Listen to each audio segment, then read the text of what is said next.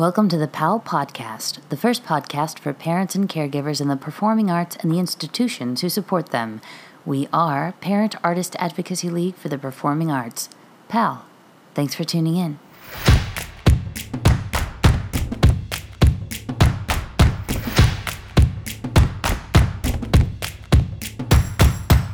Two kids home. One has early release today.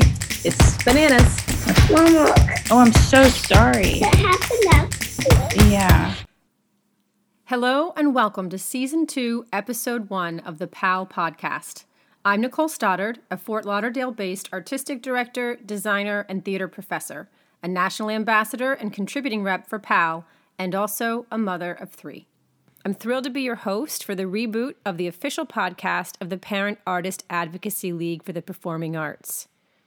When I founded Thinking Cap Theater in 2010, I had a 4-year-old, and I remember so well how challenging it was to navigate a professional life in theater with a toddler in tow. And then I had 2 more children. It was sheer madness. What I wouldn't have given to have had PAL in my life then. But thankfully, PAL is here for us all now. PAL was founded in 2018 by parent artist and visionary Rachel Spencer Hewitt. And today I have the pleasure of talking with Rachel about PAL's origin story, its mission, and its vision for 2021. Rachel, welcome. Let's get started with some questions. What led you to found PAL? My daughter's 6 now, and I had kept my pregnancy a secret for a very long time. I had experience in my 20s that the industry didn't know how to support me as someone who, identifies as a woman and someone whose body was very much part of the conversation with casting. And so when I became pregnant, I knew that was something that I wanted to keep for myself, that it was an intimate and wonderful experience for me, and I wanted it to stay that way. So, I didn't even tell my family or my agents for 5 months. I was just wearing a lot of flowy tops and leggings. And I remember having different experiences, like all across the board. Some people very celebratory, some people really discriminatory. And after I had my daughter, I was doing everything in my power to, pull myself up by my bootstraps and do the whole moms make it work thing. And one day I was at a Christmas party for the industry, and a colleague asked me, "So how are you doing?" In a very somber tone, expecting this motherhood experience to be very negative. And when I shared with him, I'm doing great, my agents were really supportive and I'm just making it work, yada, yada, he stopped me and he said, "Oh, well, that's not everyone's experience, so I wouldn't talk about that." And I was so stunned to be stopped and silenced when I was talking about the things that were going well, that I went rigid. And I wish that I had said something clever, but I was just like, oh, huh. And in my head, the first thing I thought was the realization that my daughter was with a babysitter blocks away in a Starbucks late at night, where I had parked her in her stroller and changed in the bathroom out of my travel clothes into my party clothes, also that I could show up to this event like I wasn't a disruptive presence. So I could be seen as a professional, so that I could let people know that I was still making it work. And then when I try to share all the work that I've been doing to make it work, I got silenced and I was instantly furious. And so instead of following his advice and not saying anything about it, I went and picked up my daughter at the Starbucks after the party and took her to the bar where everyone went afterwards and just paraded her around for everyone to see. And then on the whole bus ride home, all I could think about was then who are these other moms where that's not the experience, that even their effort isn't working, because I realized how tired I was at the same time. And I knew I had to find them. So I started a blog called auditioningmom.com. And I had been journaling through my pregnancy about the weirdness between the theater industry and and being pregnant and being a mom. And I just started publishing it, like putting it out there publicly for the world. And I really expected to be seen as kind of like this bizarro creature talking about the collision of motherhood and acting in theater. But what ended up happening was I started receiving so many messages from other moms who had experienced the same thing, from everything from isolation to identity conversations to conversations about organizations breaking the law.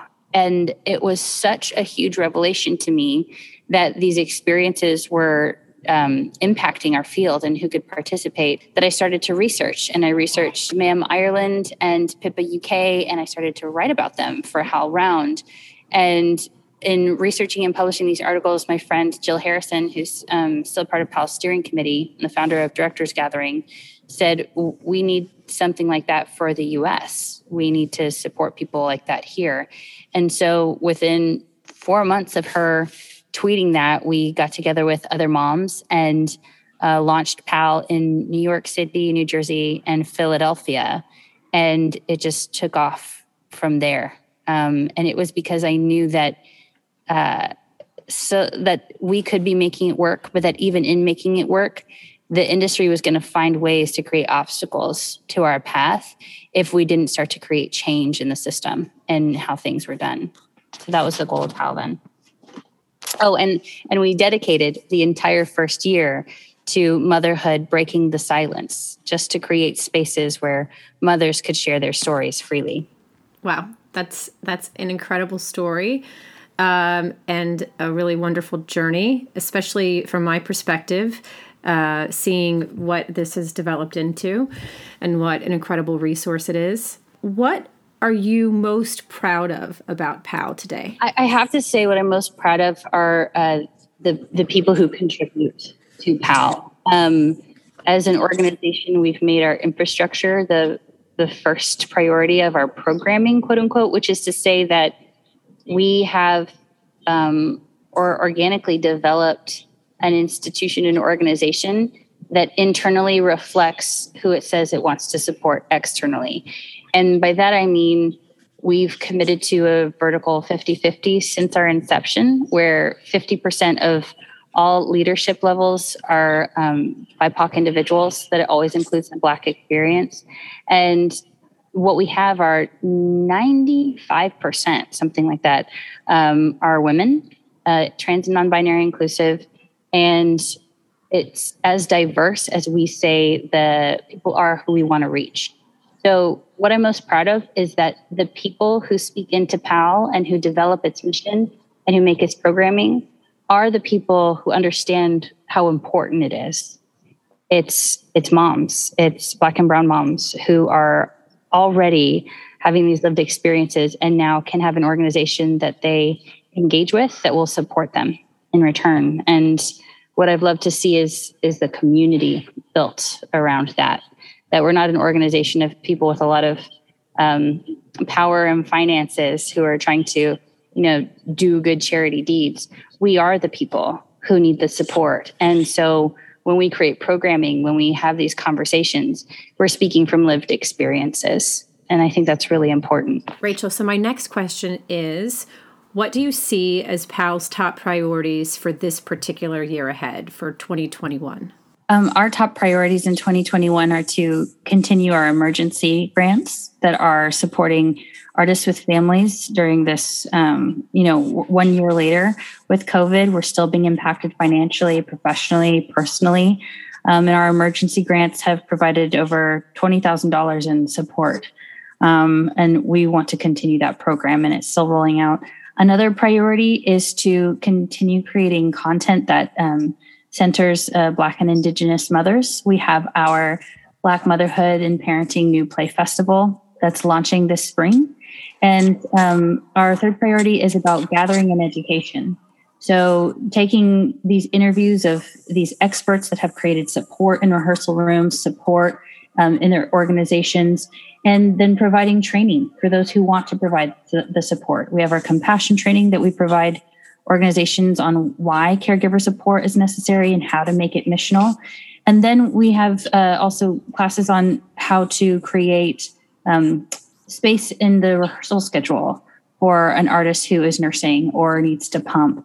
Everything from those personal individual needs to the institutional needs, we're creating curriculum for, and people can schedule time with us. So our goal this year is to see the new standard of care, which we published on our site in February, become the national standard.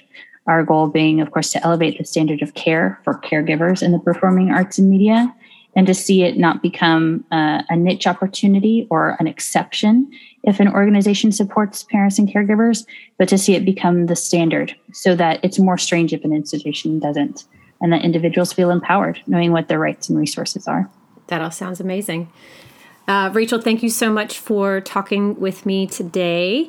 I look forward to seeing what PAL has in store for us this year. Yeah, likewise. And thank you so much for coming on board. That was PAL founder Rachel Spencer Hewitt sharing the experiences and insights that led her to conceive of this incredible organization. I am Nicole Stoddard, the host of the PAL podcast, and I thank you for listening in today. In the coming months, join me as I talk with more members of PAL's executive team and roll out PAL's Out of the Archive series. To stay connected with the PAL podcast, you can subscribe on iTunes or follow us on Spotify. You can also find us on Twitter at PAL Theater.